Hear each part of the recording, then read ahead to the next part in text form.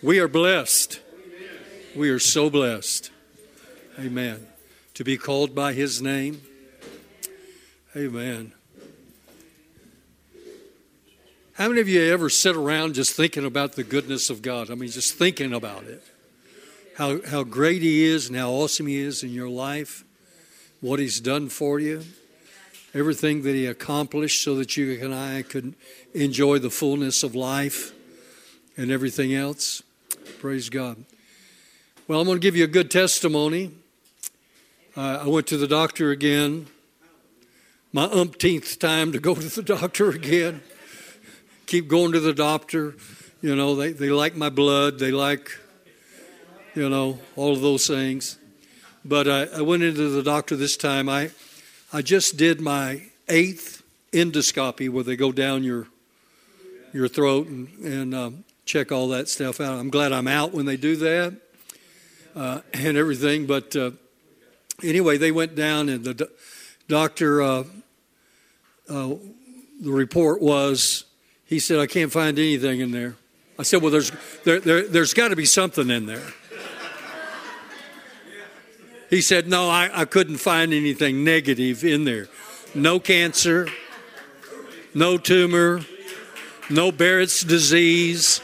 There's nothing in there. Everything is a positive report. And I said, well, just keep on documenting it. You know, just keep on documenting it. So they want to check me again in 6 months. I said, okay, check me again in 6 months. Then they did a CAT scan on me as well to double check and see if there's anything. Can't find anything negative at all. And I said, well, that's because the Lord has healed me. I said, I have a miracle.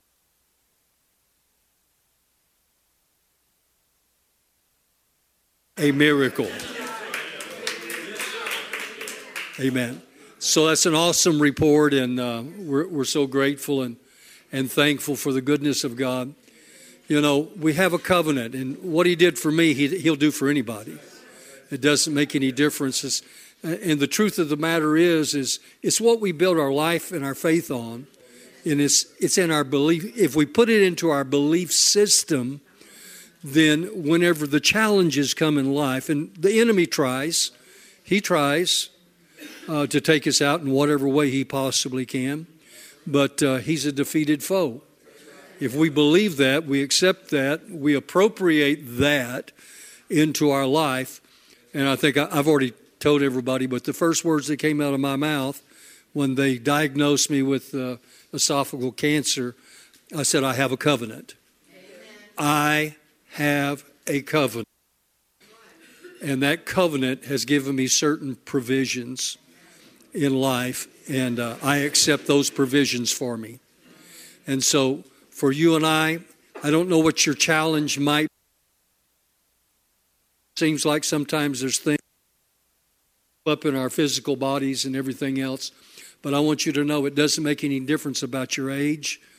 We still have a covenant in the blood of Jesus, and we have every right to walk in the newness of life so that we can fulfill the mandate that He's placed upon us. He said with a long life would He satisfy us and show us His salvation. So let's take on what the Word has to say concerning us. Believe it, receive it, activate it into our life, and remind the devil, you have no right. You have no right. This is the temple of the living God. Amen. We just sang the song about this house being the temple of the living God. Amen. Revival is already in you.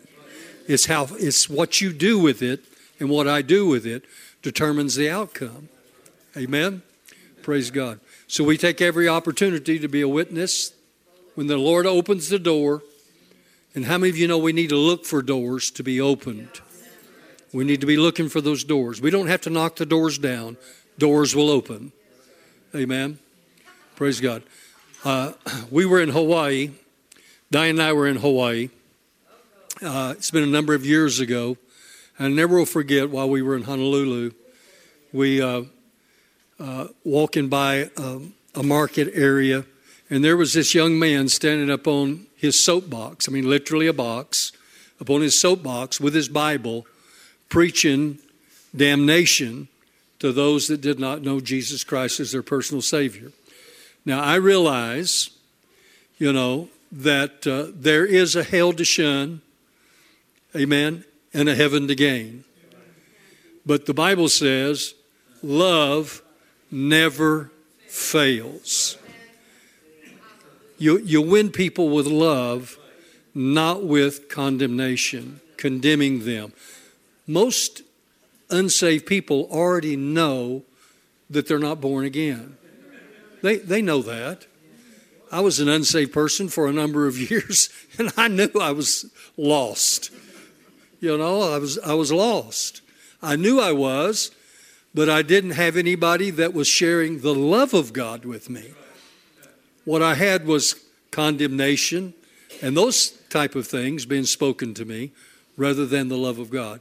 Once I had somebody come and share the love of God with me in my home, who had come out of the pits of darkness himself, and he shared his life of where he came from and who brought him out of all of that. He asked me, he said, would you like to be born again? I said, well, certainly I would like to be born again. But I want what you have. He said, well, what I have is the love of God on the inside of me. I said, well, I can see that. I haven't seen that in other Christians. Most of them were hanging out in the same place as I was. And Diane and I went to a Southern Baptist church because that's where she was raised, is in the Southern Baptist church. And I was raised a heathen. And I didn't go to church. The only time we had a church just a couple doors down from us across the street. It was a Church of Christ. And I knew the pastor there. I went in there and introduced myself as a kid. And he wanted to know, because I'd go into the kitchen, I'd sneak into his kitchen, and I'd drink the juice and eat the crackers. And he said, are you the one that's been stealing the juice and the crackers? And I said, yes, sir. And he said, well, I knew it was you. He said, but I didn't have the heart to say anything to you about it. He said, I just want you to know that the Lord God still loves you. He still loves you. My grandmother went to that church, or my stepmother's mother. I called her grandmother. But she went to that church, and I would go occasionally with her because I like to sing. They like to sing, so, I like to go in there and sing, and I would take communion because they would take communion every service that they have. I would take communion. So that's how I got addicted to the juice and the crackers. And so I found out where they were stored, and I would help myself to them. Anyway, God's good. He's been really good to me and to Diane, and I know He's been good to you. But if you're faced with any trials, just be encouraged that He's still on His throne. He's still doing what He said, and He's saying what's rightfully yours. Amen. You lay claim on it and believe God. Amen. Well, we have some guest speakers for you today again. Amen. I want you to give Kevin and Penny a good hand as they come to share with you this morning. Love you, brother. You going to share any of your testimony at all? Yeah, it's going to be some, yeah. Okay. Yeah. This guy is a miracle. He is. He really is a miracle. Amen. Go for it. Thank you so much, Pastor.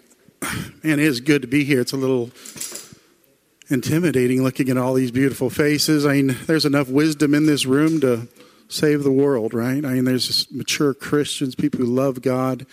And it's just an honor to be here. Penny didn't know she was going to be up here, so I just want to say one thing. So, the Days of Elijah, the song Days of Elijah, I just want to say a shout out to Sharon Richardson that I had an opportunity to drive her to an emergency room one night, and we were flying down. Well, I was flying down. She was riding Chisholm Trail, and guess what we were singing? Days of Elijah. So every time I sing that song, I think about her. God bless her, and she's a miracle too. She is a walking miracle. I think that night she was singing praise and worship songs to all the nursing staff and in the emergency room. She was ministering even though she was going through a serious health crisis. Just shows the testimony of the Lord in her. She's pouring out even though she's going through her physical stuff. That's just incredible to me. I don't know if I would have been that. I'm hoping I would be. Amen. You would. Oh, praise God. Okay, go ahead and sit down. All right. And all right, thanks. So we are the joys. No, I don't mind. We are the joys. And, this whole life thing with just being restored, coming to this place, coming to this church, getting rooted and planted and just really getting involved in this community that we call family has just been a blessing. And it's just been an awesome time. I quit my job, so and we're reaching out in faith. We're just believing that we have a ministry, and we have opened a ministry called In Truth and Love Ministries, and it's a more of an inner healing counseling type ministry. So that's in the works. We're getting our website built and everything, and that's what I've been doing. That's what Penny's been doing I've been doing it for about 14 years, and Penny's been on board for about 10. And it's a different ministry, but there's a lot of mystery sometimes behind what inner healing is and what deliverance is and how it's presented. And there's some people that abuse it and don't do it correctly, and then there's others that it changes your life. And my experience was on the positive side of that. It changed my life. And I was raised in foster care. I was abandoned at age 3, so I was left in I remember the first place we went was called McLaren Hall. We were able to grab a toy as they were putting us in a foster home, and I grabbed that Jack and Jill wind-up toy and took it with me. But, you have parents that I think, for my experience, was just, they did it for money, not for the love. I didn't have that affirmation or love from parents. I think I went through about 8 foster homes where, the abuses come, and that's what I went through, was some abuse, and I had some very strong, I was tortured in one home at age from 4 to 6. I was made to do things that most people would never have to do, and it put a bitterness and an anger in me, and so I ended up living my life as a result of that. The bad things happened from age, 0 to 12, and from 12 on, I lived in reaction to what happened to me. The anger, the rebellion, the hurt and pain was coming out in ways that I didn't want them to come out. When we stuff our pain, you can only stuff that trash compactor full so much before it starts coming out, whether you want it to come out or not. And it comes out in different ways, and mine was anger. Mine was, I became an arsonist. I became a burglar. I was just a bad kid. My dad said, I got adopted when I was 12, so my dad said, Kevin, I've never discovered a fire, and since you've been here, you've discovered 50 of them. Because I'm sitting there lighting fires, and that's just part of what the enemy did. It was just all that hurt and pain. Later on in life, I found out about alcohol and drugs and became a drug addict. I was a cocaine addict for many years, about 6 years. Learned how to be very functional in it until it got me, and eventually it exposes you. So I had to go through a rehab center through the Navy. I was in the Navy, and as messed up as I was, the Navy saved my life. And, that's where I ran to when cocaine got too much. I went and turned myself in and said, I have a problem. And the Navy kept me in, sent me through their rehab, and I believe saved my life that time. So I was cocaine free, but they said, it's okay to drink just as long as you don't cause an alcohol related incident. You're good. So I became a very functional alcoholic. I was good at it too. I was real good at it. But that became the course of my life. And got out of the military, got married. Of course, that didn't work. I didn't know how to love, had no concept of what love was. When you're doing the way that I was raised, it was just I feel sorry for my ex-wife because there was no capacity in me to love at the level that's needed to be a husband. And that's just the way the enemy works, so you gotta work through all that. Shortly after I got divorced, I've already moved here to Texas with Lockheed. But I ended up in a bar. It was a gay bar. And there was a voice in my head that said, this is where you belong. This is who you are. And that night I believed that I was gay. I spent 19 years in a homosexual lifestyle in response to just, I think the molestations, the things that went on. And, I think there was also a generational curse of perverseness. Perverseness is homosexuality. It's a twisting of what God designed. You can pervert the word. You can pervert sex. You could do whatever that God created. The enemy comes and tries to pervert. Amen. So it's a spirit. It's a spirit. So I tell everyone that's dealing with homosexuality that you might be born that way, but it's a spirit. It's a generational curse through your bloodline that can be broken by the blood of Jesus. Amen. So it's just dealing with knowing what the enemy has and knowing what Jesus can do. He is a defeated foe. So through a series of events, I had my pyramid of cans, beer cans. I'd drink probably 13 of them a night, the 22-ounce Bud Ices. I would buy every night. I would get off work, and I'd hit Lake Worth. I lived in Springtown. I'd buy my 13. I'd have 2 of them down me by the time I got to Springtown, and I would drink till I was out of my gourd until I was about 10:30. I think I usually passed out on the couch, and I'd wake up at 4:30, go run my store as a retail manager, and I would do it all over again every day. But after a while, I had been suicidal when I was 18 and 17. I tried suicide a few times. I don't know if I guess if I was really sincere, I would have succeeded, but I think it was more attention getting and just an expression of how I felt about me. But I started getting suicidal again when I was 44, and I was sitting there, and I asked God, I said, have you forgotten about me? No one comes and talks to me about God anymore. No one witnesses to me anymore. No one really says, hey, and I felt like no one cared. So I started getting back into those suicidal thoughts. And I asked that question, and things started changing. Sometimes it's just a question to God. Have you forgotten about me? And he starts answering, because you're lining yourself up to get a response from God. You start talking to him, he's going to talk back to you. And I believe that's what got me to church. Thought I was going to burn going into the church. There was a little old lady that hugged me and said, oh, praise God, you're here. And I said, I think I'm going to hell. so I'm kind of scared that I'm going to burn here. But I made sure I had all the exits marked, every avenue of exit, so I could run when I needed to. And there were times that I ran. There was just things that were being said in that church that I've never lined up or became an agreement with that made me feel nervous and scared.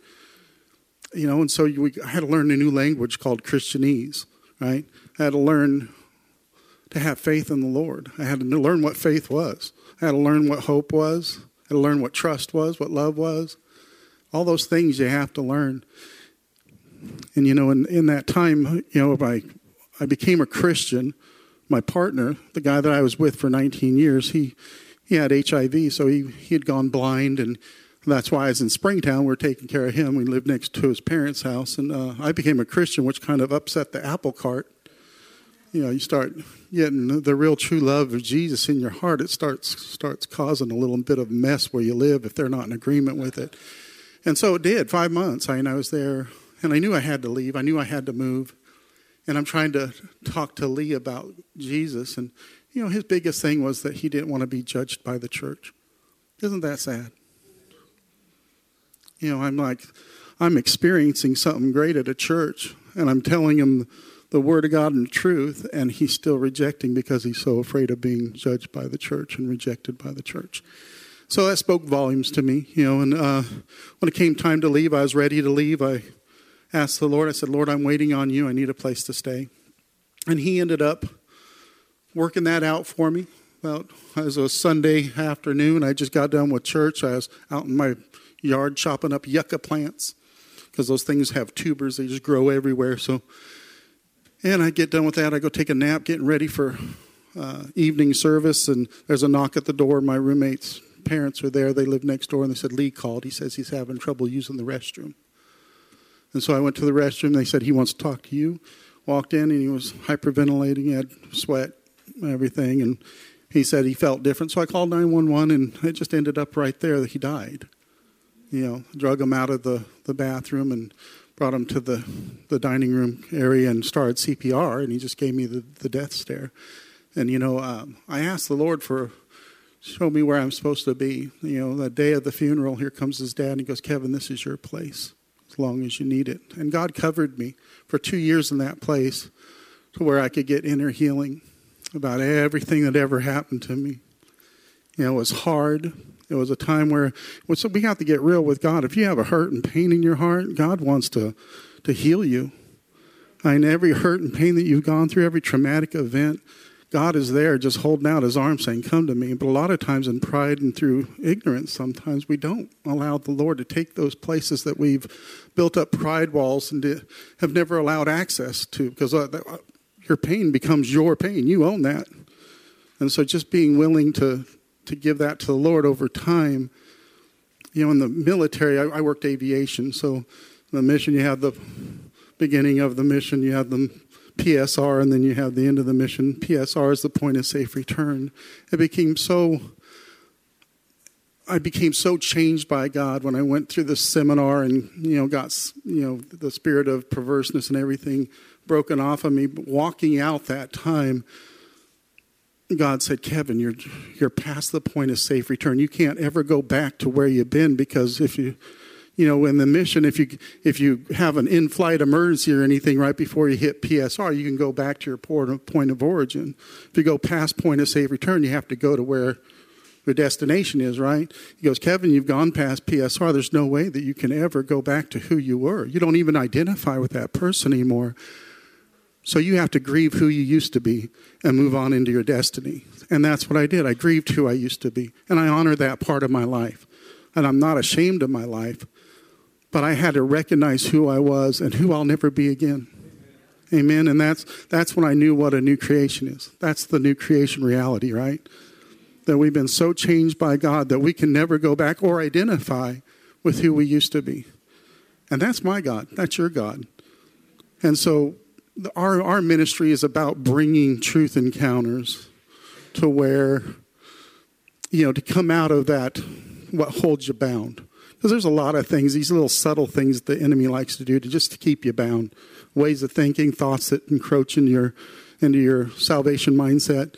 And so that's what we do. So my talk today was going to be on purpose. We have the purpose as the older generation to pass the torch to the younger generation.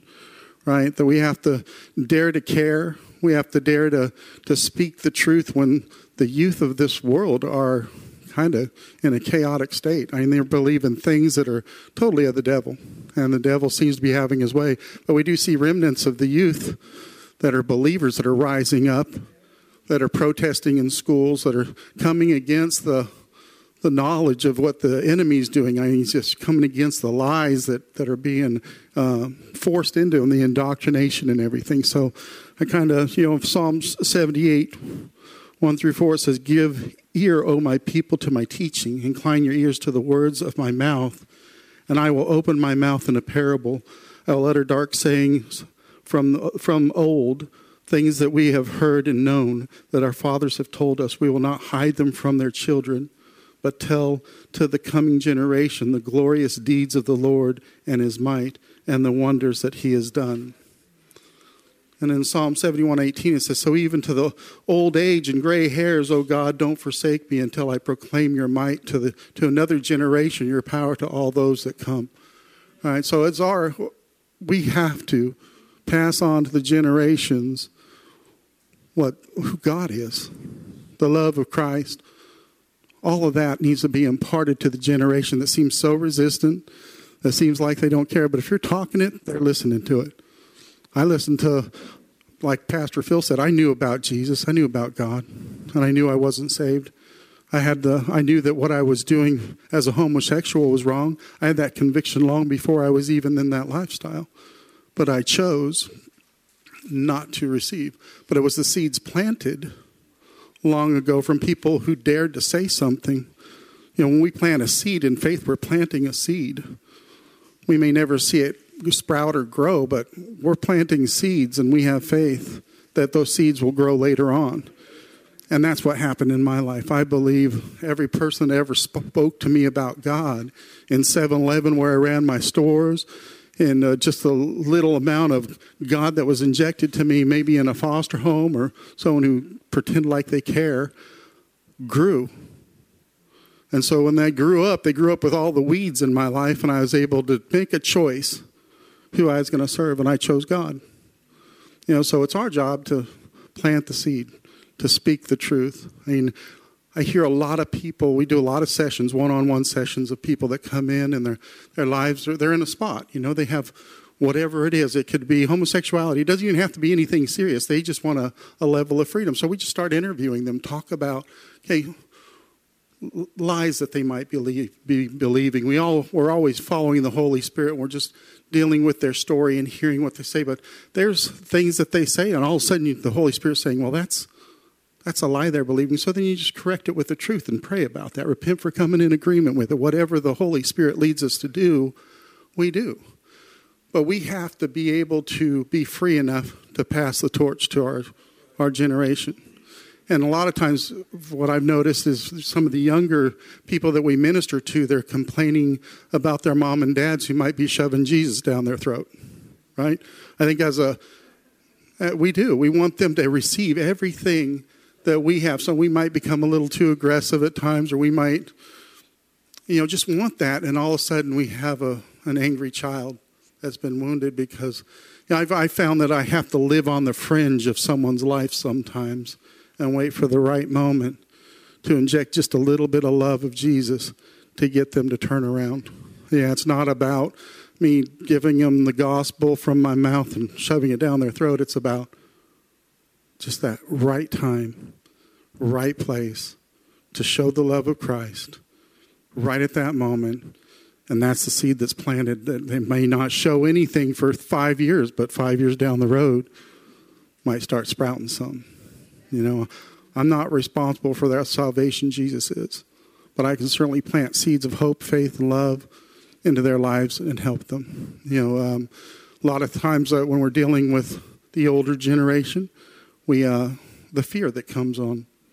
There's worry, there's tension, there's stress, there's torment, there's things that come along where people get fearful about they have to get their children saved, or they have to get this done, or they have to get and the Lord says, worry for nothing, right?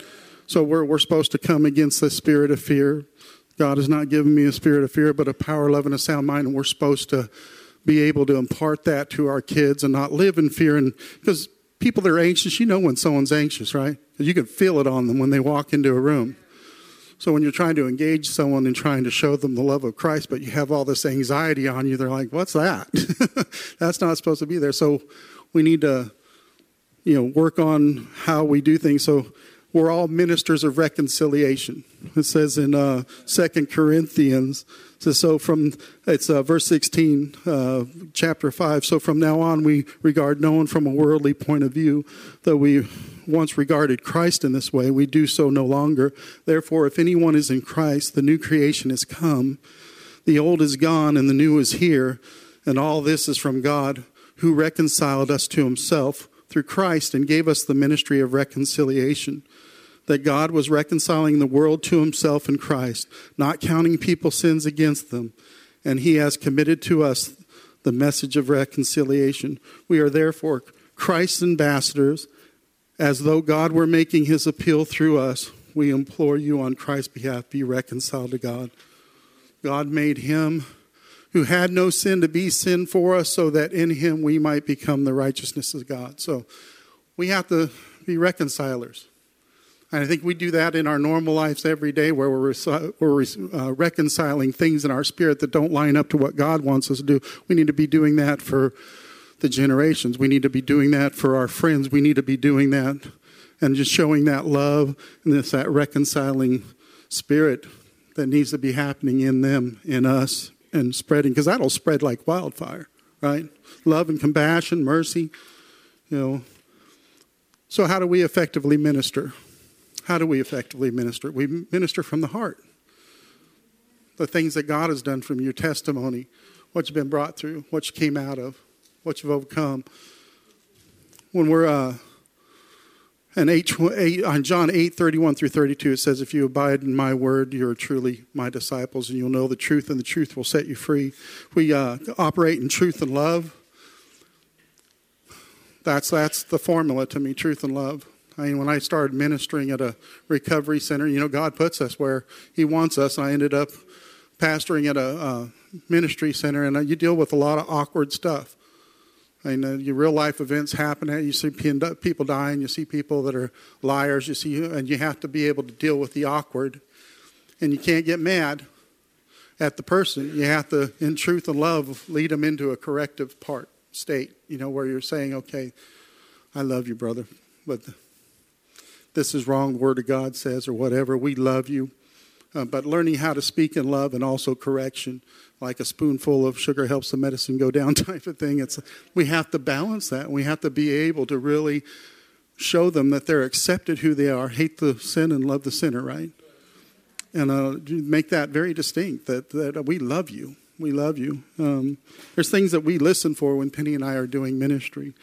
And there's just ways that the devil has a way into us, has access to us, and that's through willful sin, right? Wages of sin is death.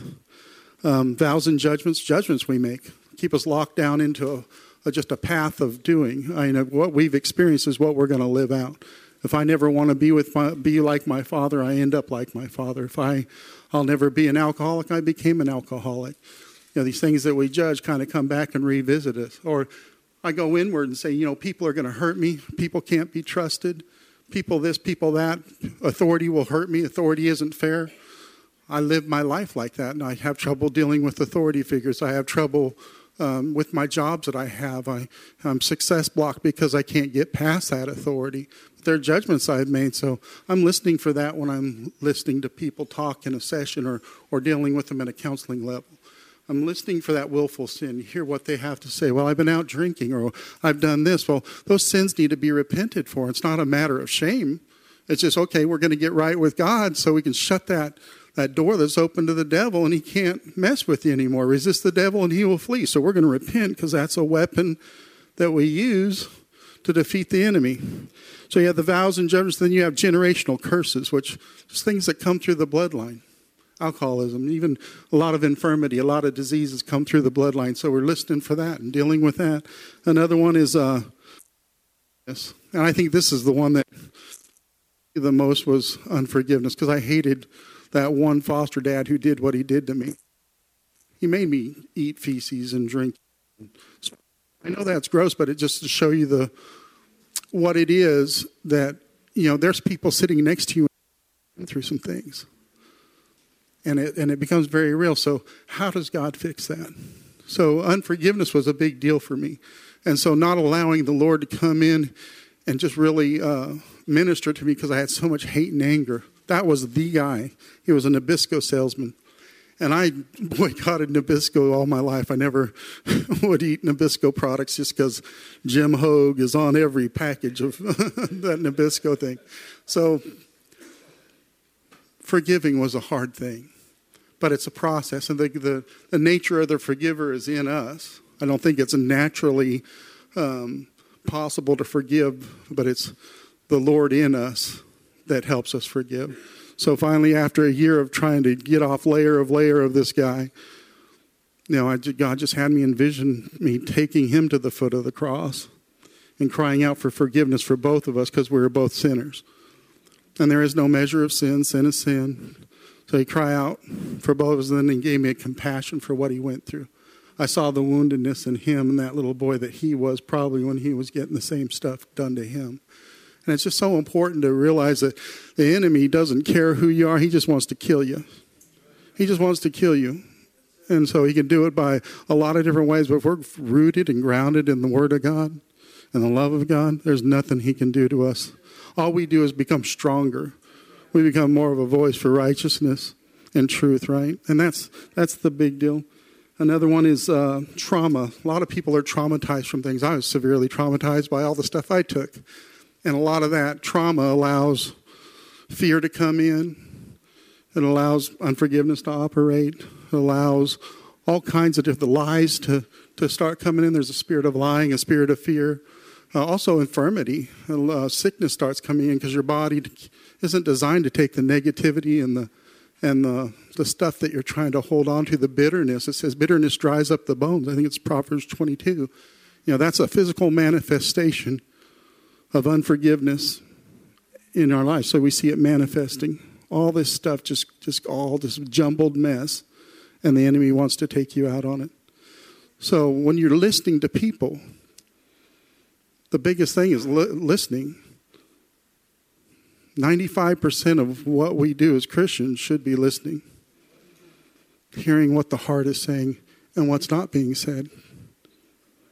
And once you identify, you can just gently say, hey, I heard you say that. Did you know that God says this? Can I pray with you? And it gives you that ministry opportunity to just correct something that someone had a false belief system, or how about a false identification of what love is? How about just all the things that the enemy locks us down in? And it's just that ministry of reconciliation.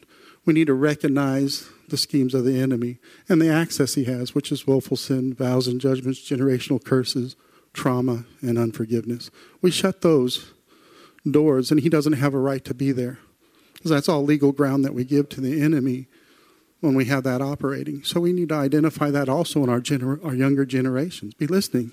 Hey, I hear that you're mad at your mom and dad. Have you ever thought about forgiving? Well, no, I'm trying, but can we pray? Stuff like that. I know that this bad thing happened to you in 2018. Talk about this church being amazing.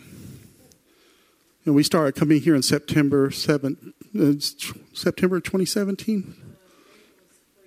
2017, yeah. And I was working at a chemical plant. And in 2018, we just moved to this new plant. It's cost $2.1 million to build. And I'd go through it was a Christian-owned company. I'd go through the plant and bless all the product, bless everything. Praise and worship being played and everything. Well, on March 15th, 2018, we had a catastrophe happen. And I was in the room next to the first explosion. And the whole wall shook. And we all looked up. And I thought it was the trains next to us joining together. And then started talking to my crew again, and all of a sudden the wall bowed in and out. And I thought one of the blending tanks in the next room had spilled over. And I was like, so I was going to run and see if anyone got hurt. And then everything started disintegrating around us. And that there's fireball, smoke, and we're running for our lives. And God had blown open this roll door in the warehouse. That was our only sight, was just a reference to the light. And then the smoke overtook us, so we knew which direction to run, because it was a lockdown facility, because it was a food-grade facility. We wouldn't have had time to get to the doors. So that roll door in the second explosion blew open that roll door, and it saved my life. It saved 12 of us. One of my buddies didn't make it out. He was killed. He was at the point of the explosion. Another one of my employees behind me was burdened 30% of his body, and he's already gone on to be with the Lord. He had a motorcycle accident. But the power of prayer. Penny used to pray for me every day. I'd wake her. I wouldn't wake her up. She's always awake. So I'd come out of the bathroom all dressed and ready to go, and she'd hold my hand. She goes, well, God keep you safe from hurt or harm. God protect you, bless this day. And after a while, that gets pretty routine. I'll tell you what, running from a fireball and not being burned. And I was out there, I was on my hands and knees, and people were screaming for Dylan. He's the one that passed. And the helicopters were flying over, because, of course, it's going to be a huge national event, because it's a chemical plant. Let's vilify everything we do. Her prayers came to my mind. God, keep you safe from hurt or harm. No hurt or harm come to you today in Jesus' name. Every day. And I got home after, just a horrible time. And she checked my backside. She looked for that burns and smoke. He didn't smell like smoke. Nothing. No smoke. No singed hair. From where he was, because I had been in the building before, and from where he was next to this room, we're talking paper thin wall. We're talking like a sheetrock. I mean, there's nothing between them except 3/4 inch sheetrock. I mean, it's tiny. And for that to happen, and he called me. He said, "I just need to let you know that there was an explosion today, and I need to call you before you saw it on the news." And I said, "There was not." He goes, "Yeah, there's just helicopters flying around, and Dylan's gone. We can't find Dylan." And I'm like, "Oh my gosh, what do we do? What do you do?" So I start praying for that they can find Dylan. But I knew, you just know. I mean, Holy Spirit, But you know what happened? It's 2 weeks earlier, 2 years earlier, Kevin was able to lead Dylan to the Lord on the forklift. He's 26. He was 26. That's right. So that's a generational thing. I mean, he just asking the question. I was talking about Jesus. I said, "Do you know Jesus?" He goes, "No, I don't." I said, "Do you want to know?" He goes, "Yeah." So I started telling him the gospel. I said, "You ready to accept it?" And we said the prayer. He would sneak into my office and look at my Bible, and he'd always come up with Bible questions for me and stuff like that. He was a young rapper, had a daughter that was 6 years old, and his parents heard that he accepted the Lord and asked me to do his funeral. It was the hardest thing I ever did, but I was sure honored to do it and usher that man home. They found him after 5 days in the building. But, there is this church. I mean, the praying church. I remember Betty. That happened Thursday, and it was Sunday we came to church, and I was in there, and all the walls were bowing in and out. In the sanctuary. And so I came out here, and I just couldn't be in a room because it was like just too much. And here comes Betty, and she's praying over me. And other times where I had things going on, the staff, the people, and just showing their love. And, God is in the healing business, and it's through us, too, that he heals people. And through love, there's healing, all that stuff. And it's so neat to walk through it. I hated that it happened, but it was another example of how much God loves me and how much he loves Penny, how much he loves you. And just the stories we can tell. Everyone has a story here of the miracles that have been done in your lives and how God has saved you. But I understand how now that God is truly, that he heals the brokenhearted. That. So, he's talking about running the recovery ministry. Many of you may know, but my son was a heroin addict. And when he was running his recovery ministry in Springtown, I was going through a divorce. My life burned down again, and I was going through a divorce, and Kevin called me out of the blue. So the last time I saw Kevin, he wasn't saved. Okay? So I've known Kevin since like 2002, 2003, around there. We've known each other a long time. And so he called me out of the blue, and he says, "Hey, I was just going through my phone. I'm looking for somebody to work the night shift, and I saw your number. I thought I'd call." And he called, and this was in October. This is October of 2012. And he says, "Well, how's things going?" And I said, "Well, everything's okay. I'm here by myself." He says, "Well, where is everybody?" I said, "They're all gone. They left." In other words, my husband left with my best friend and walked out.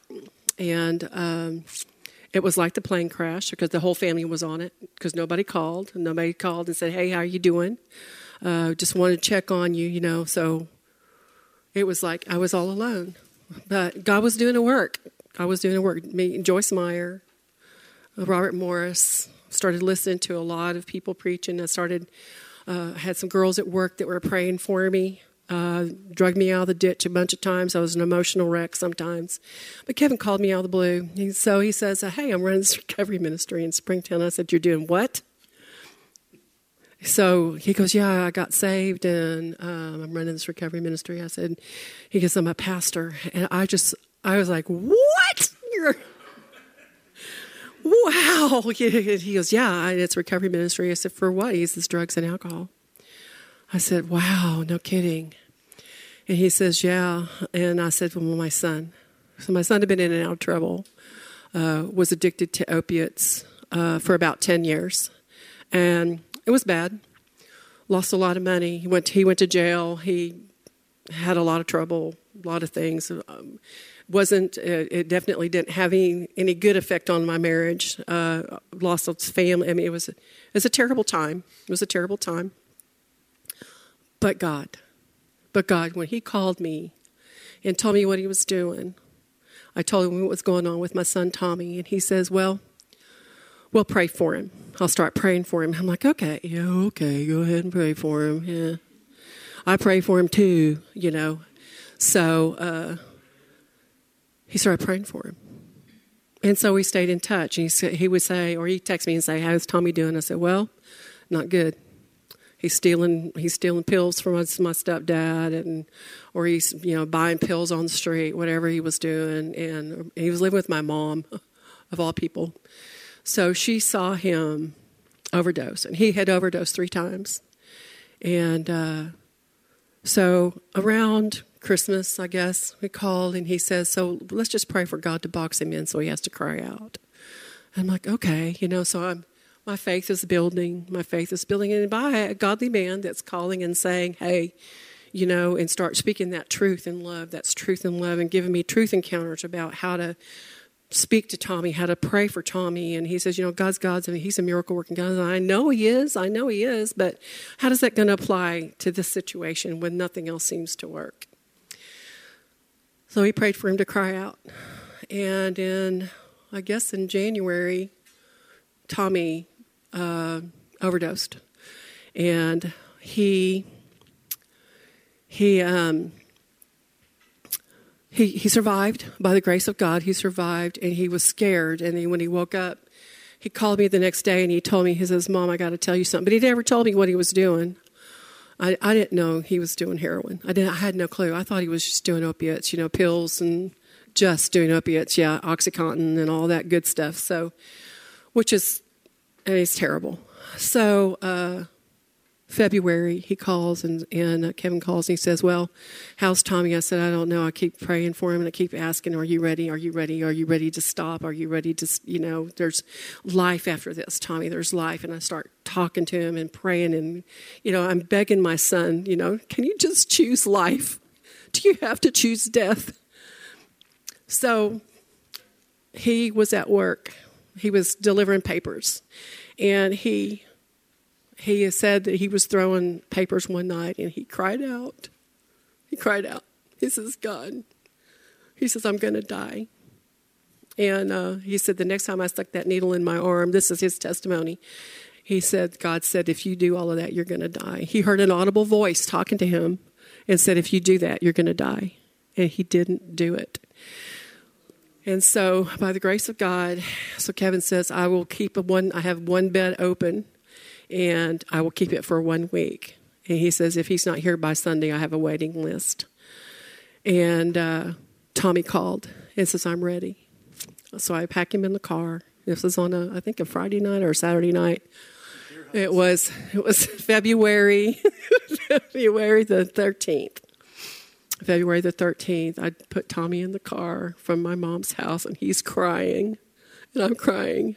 And I'm driving to, I don't know where, in Springtown, Texas, out in the country. It was like Egypt. I think it's like over the next hill, around the corner, go 4 more miles. You'll see a barn on the right, and there's going to be a little fruit stand on the left. Go one more thing, turn left. And I'm like, there is no fruit stand. Everybody's got a barn. What are you talking about?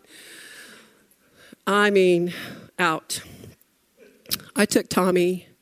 Kevin is up there, and he's just walking around this place. It was 5 acres, had 2 little houses on it. And he's walking around like, I've got this son, and he's like melting down in the car. And I'm thinking, praise God, we're here, okay. And so he goes, hey, son, okay, let's go over here and talk. And we go into this little house where it was quiet. The men's house had like 20 people in it. The women's house like 8. So it was really quiet over at the women's house and really lively over at the men's house. So he says, let's go here and we'll talk. And we sat down on the couch, and he says, is there anything you need to tell your mom? And I don't know. This is a discerning man of God that he is. Tommy took off his jacket, and he rolled his jacket. He showed me the marks on his arms.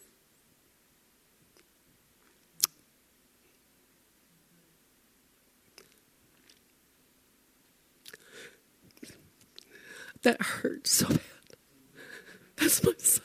That's my son. Why would you do that to yourself, knowing what the end result is going to be? You know your father is a drug addict. You've seen this. You've been around this all your life. You know. They loved him back to life. 8 days he was delivered from heroin. Absolutely delivered from heroin. 8 days.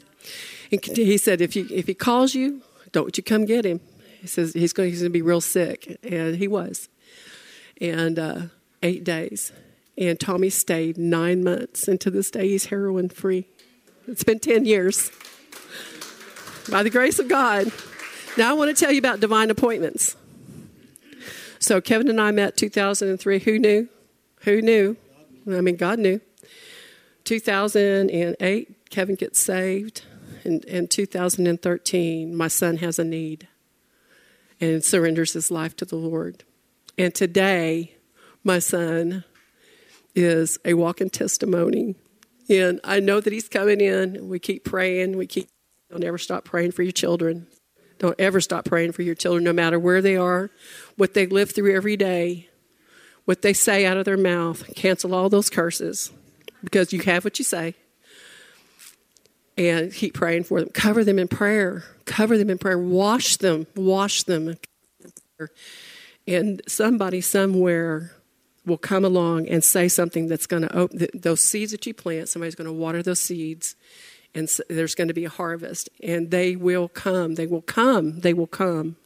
They will come. Don't ever give up on them. Don't ever give up on your children. Ever. Ever. Don't ever give up on God. I mean, yeah, you think about the power of prayer. I understand the power of prayer. I understand it. It is huge. It is huge. You have a direct line. You have a direct line to our God. To our God. And He's good. He loves and He wants nothing but the best. And He wants to bring all of us into the fold. Our generations. I mean, we have the generations. Generations. And so when he was talking about talking about purpose. And, you know, some of us may go through life and not really know what our purpose is. I know what my purpose is. I know what our purpose is together. And I know what Kevin's purpose is. And did I know when I first met him? No, I didn't know. You know, you just, no, well, that's not the right one. So, but God had a plan. And we are still in it. Praise God. It's amazing. Amazing. God is amazing. God made a power couple. And all our marriages are a testimony to God's love. And together we're powerful couples that can do a lot for the kingdom of God. So in leaving you guys, just dare to care. I think the biggest thing is just dare to care. Be intentional about what you're doing for the kingdom of God. You know, have a kingdom mindset, kingdom focus, and a generational focus on how are we affecting the generations today. You know, that everything that we do affects our children and our children's children. That's pretty much as far as we're going to go down on that, unless you have great grandkids. It's really, we need to purpose what we're doing and be very intentional in what we're doing to guide these generations back to a loving God that wants to have that covenant relationship with them. Amen. I appreciate your time. We love you guys. We thank you for being a part of our lives.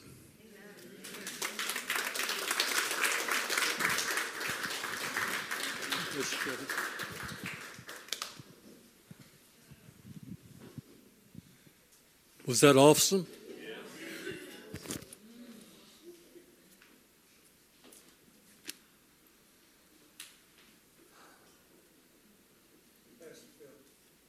Yes, sir.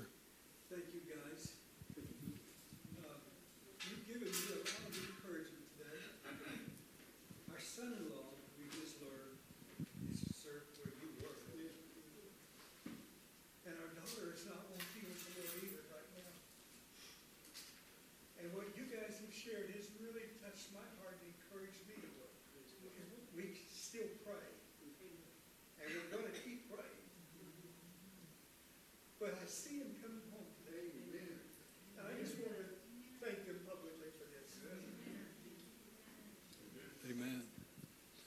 Amen. Well, Kevin, while you were sharing, this is probably about the third time I've heard your testimony. And I'm just amazed how great our God is. Just to show you that, there's no limitations to what He will do if we will just open up our hearts and let Him have His way in our life. Just the things that He went through, as a child, and then into teenage years, and then up into a full adult, and everything else. Is just the challenges of life.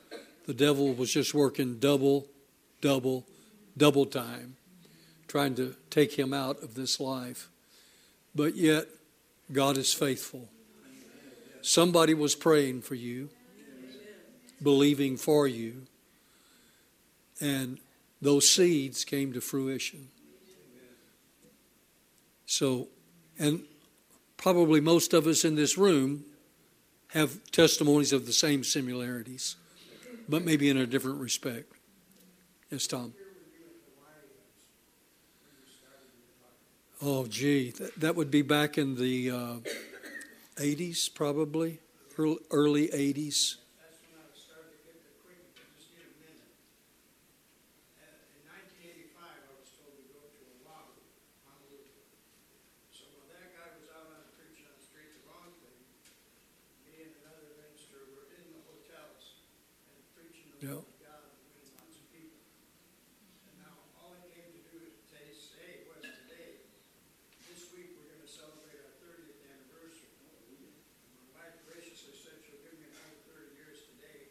So I hope that we make it. That's the real power of God. We don't know, do we? Praise the Lord that you're here. Amen. Back in the 80s,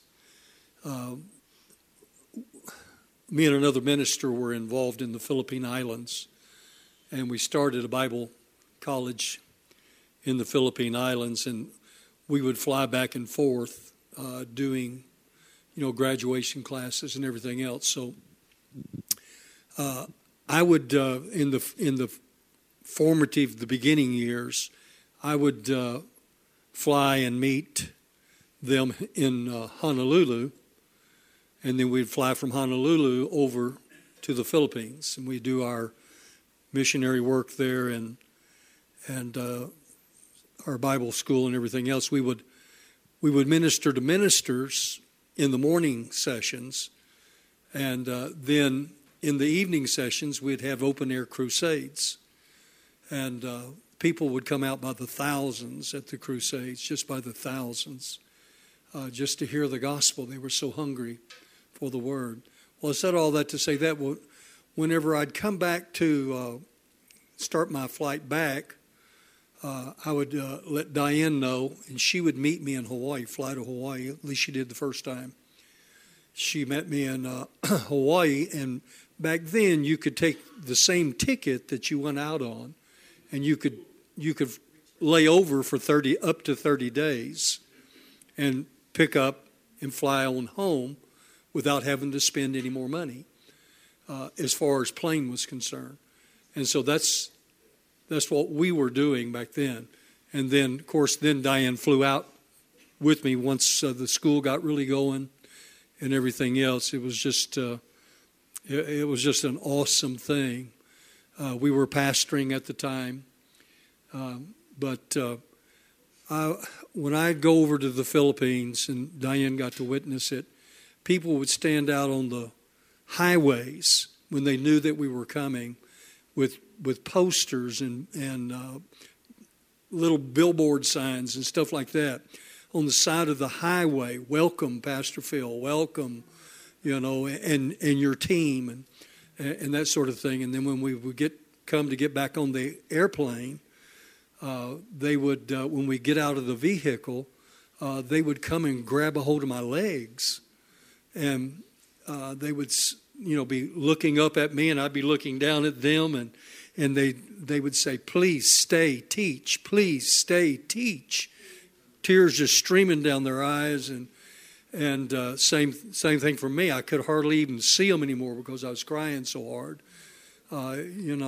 So I'd come home to my church and I'd say, I'm back for one reason, is to get your money to go back to the Philippines.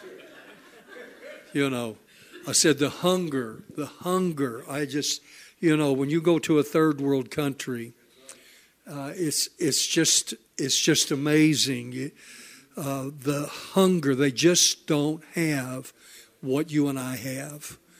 I mean, we have to beg people to come to church from a block away, and to our church services and stuff, but not there. They came for miles and miles. One guy in particular spent 30 days getting to the ministers' conference. He came by way of canoe, water buffalo, if you know what a water buffalo is. Water buffalo, and then eventually they would get to civilized land, and they would catch a jeepney, which is nothing more than an American Jeep that is turned into a tool to carry people, haul them around. Well, people, pigs, chickens, all that kind of stuff. It was just amazing. But it took him 30 days to get there. And then he slept on the ground on a little mat about that thick on the ground for the entire conference. And he was pastoring in one of the islands of the Philippines. And it was just amazing. But anyway, I said all that to say this. I was so appreciative of you kept saying over and over that our God he's really an awesome God. That's what you're saying.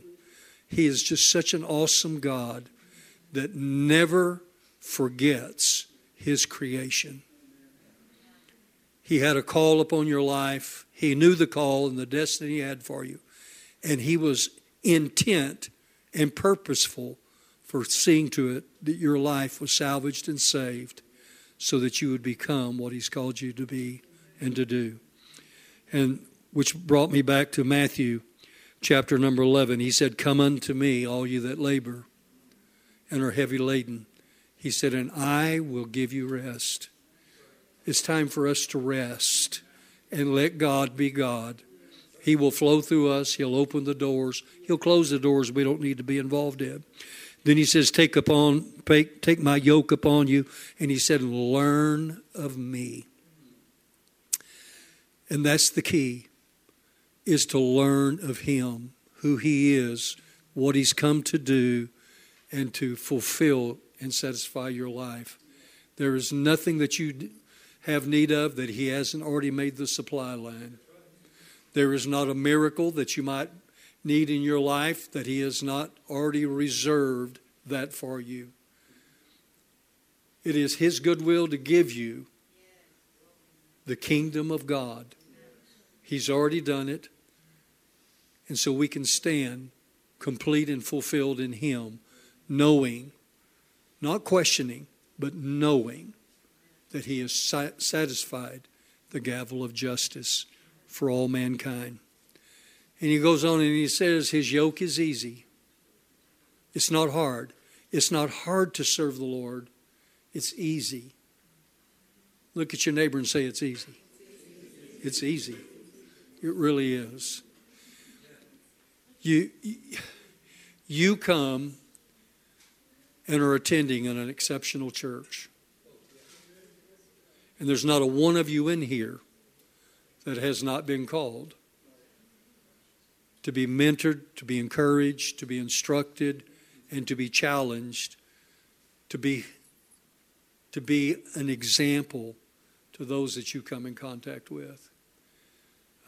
With Diane and I pastoring for 41 years, I'm telling you, and being around and traveling around and everything else in ministering, this church is a hot pocket. Has been ever since the day that we recognized it when we started coming here with our daughter, when we would come to the conventions, Brother Copeland and everything else that was going on. We would fly down, stay with Tiffany, and then on Sundays we would come here to this church.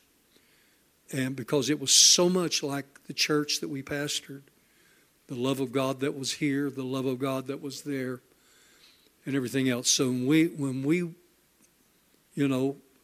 were told by the Lord it was time for us to finish up where we were at in Massachusetts for 28 years, it was a hard thing because you fall in love with the people. I never fell in love with the weather. The reason I stayed was because of the people. I wasn't acclimated to 20 below zero. It just was not a part of my nature. But the people is what made it worthwhile. And, we built us a home in a very beautiful area with 3 acres of land and up on the side of a mountain. And it was like a dream home. So whenever I told Diane, the Lord spoke to me that it was time for us to leave. You can just imagine. I mean, it was like ripping her heart out. It wasn't just the house. It was the people. The people. And I said, but that's what the Lord said. And I told her that 6 years before we actually moved, is that the Lord was bringing it to a close. And He was, and He did. And so we knew exactly where we were going to go when we left, and the Lord told us to come here. We knew exactly where we were going to be planted. We didn't have to go church hopping, looking for a place. We knew where our church family was. And we came here and been received in that same manner as we were there. Amen. I want you to stand to your feet. It's time for us to begin to make preparation.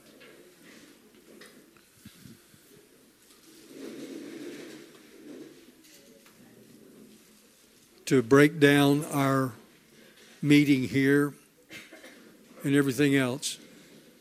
We have, thank God for all of you that are here today. We're so grateful and thankful. Many of them are at ISIS. Today, yesterday and today. Icing. What did I say, ISIS? Icing, excuse me. Many of them are there, being blessed and ministered to. And we miss them not being here. But nonetheless, while you're standing, I want you to put your hand on the person that's on your right hand and your left hand, or hold their hand. And I want you to pray with them. I want you to pray and agree with them for what they're needing. You won't know what it is. Just pray in the Holy Ghost over them. Amen. And believe God for supernatural interventions, just like what happened with Penny's son. That can happen for any one of us that have a need for our family members to be touched and ministered to.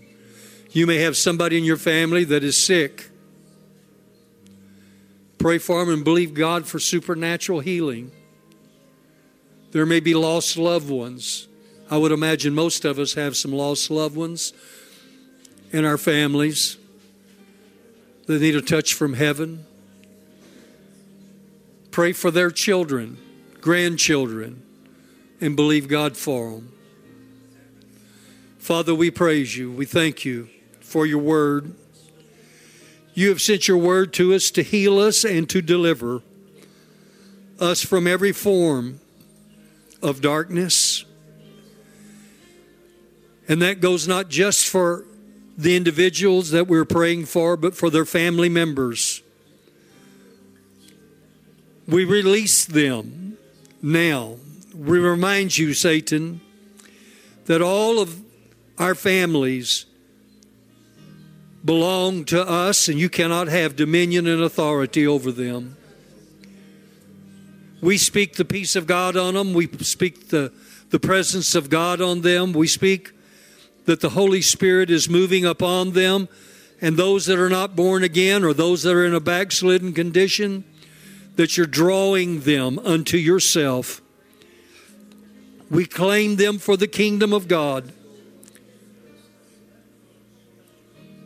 And we command Satan and every demonic force to take your hands off of God's property. That's our property.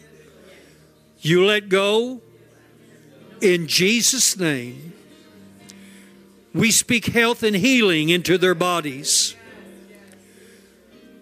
No matter what sickness or what disease, we speak healing into their lives right now.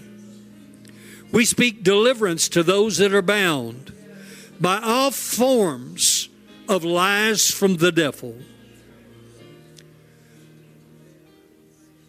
Not just alcohol, not just drugs, not just homosexuality, but every other thing that is just a straight lie from the pits of hell.